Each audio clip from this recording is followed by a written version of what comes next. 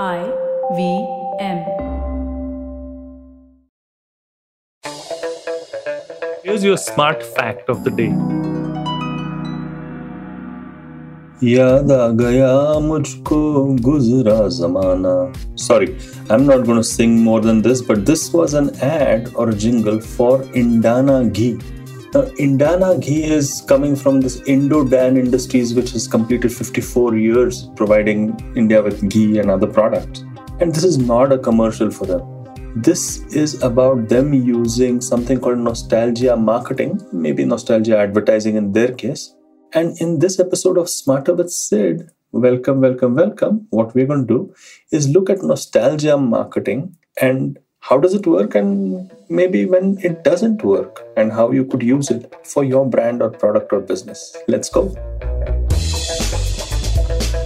By the way, some context here for this particular episode. I know it's nearing the end of the year, so we can get nostalgic about the year. And I think Spotify and YouTube do a great job of doing this nostalgia thing, right? So Spotify tells you how you've done in this year, and you can be all nostalgic about the kind of songs that you listen to and the kind of artists that you supported and the kind of podcasts and the rest of it. I hope that you've, listened to mine and feel a little nostalgic about them. I'm just kidding. But nostalgia marketing really explored well by Spotify and of course also by YouTube. YouTube in fact started this whole thing, and maybe even before them Facebook did. So Facebook kind of captured your memories for the year and people were sharing it across social media and it kind of became a big thing. I think nostalgia marketing has seen a revival in recent times. I mean, the Indana Ghees of the world, I remember as a child. So clearly many years ago, many moons ago, I'm not going to tell you why and describe my age to you. But the fact is, the nostalgia marketing was used in a very innocent way at that point in time. Like, for example, right now, I'm thinking in terms of winter. I'm thinking in terms of the -5 degrees that I'm experiencing here in the UK, which is experiencing a cold wave. But then I remember, the cold wave that I encountered in India when I was a kid, and nostalgia and winters are not the same anymore because of global warming and the rest of it come to mind. And clearly, the moment I slip into nostalgia mode, what tends to happen to the human brain is that I start smelling, old perfumes, and I start tasting old flavors in my head, of course, and I start seeing old sights. And that makes me reminisce about something which obviously I'm not going to get again in the hurly-burly of today's modern life, but it's something that I can certainly touch and feel really good about. And this is the nostalgia marketing that marketers can very cleverly use. I know that a lot of movies, when they're remakes, try to do this, but if they try to recreate the entire atmosphere of an old movie, check out Himmatwala and why it failed, to be honest. It is because they've carried the ethos and the treatment of the 80s without really understanding to upgrade it. The sequels that have, or not the sequels rather, pardon me, the ones which have really worked, the movies that have really worked as remakes, are the ones who understand how to pander to nostalgia but yet give it modern treatment. So I think that's lesson number one.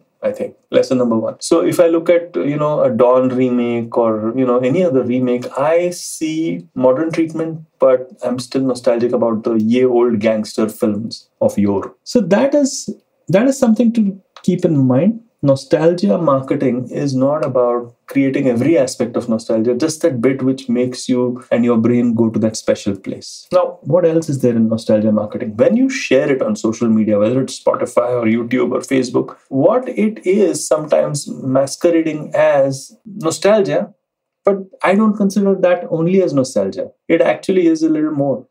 It is you showcasing how brilliant your life was, or how special you are, or how talented you are, or whatever it is. I know I did that when I shared, my podcast has done so well, and wrapped it up as a creator. And I'm sure that all of us have our moments of vanity, but then it becomes vanity marketing. It's not just about nostalgia marketing, but there is a little element of vanity to it as well when you're sharing your nostalgia for other people to consume, on social media. So there's that element too. So that's principle number 2. When you're doing nostalgia, you're also probably doing vanity marketing. So if I look at nostalgia marketing and if I look at who's doing it well and who's not doing it well, a lot of times people do nostalgia marketing just for the sake of it. The key for any successful nostalgia marketing piece is to reach that place of emotion. You cannot look at it logically, right? You cannot look at the whole thing logically. And a lot of times when you look at, something is making a comeback, like for example, acid wash jeans are making a comeback.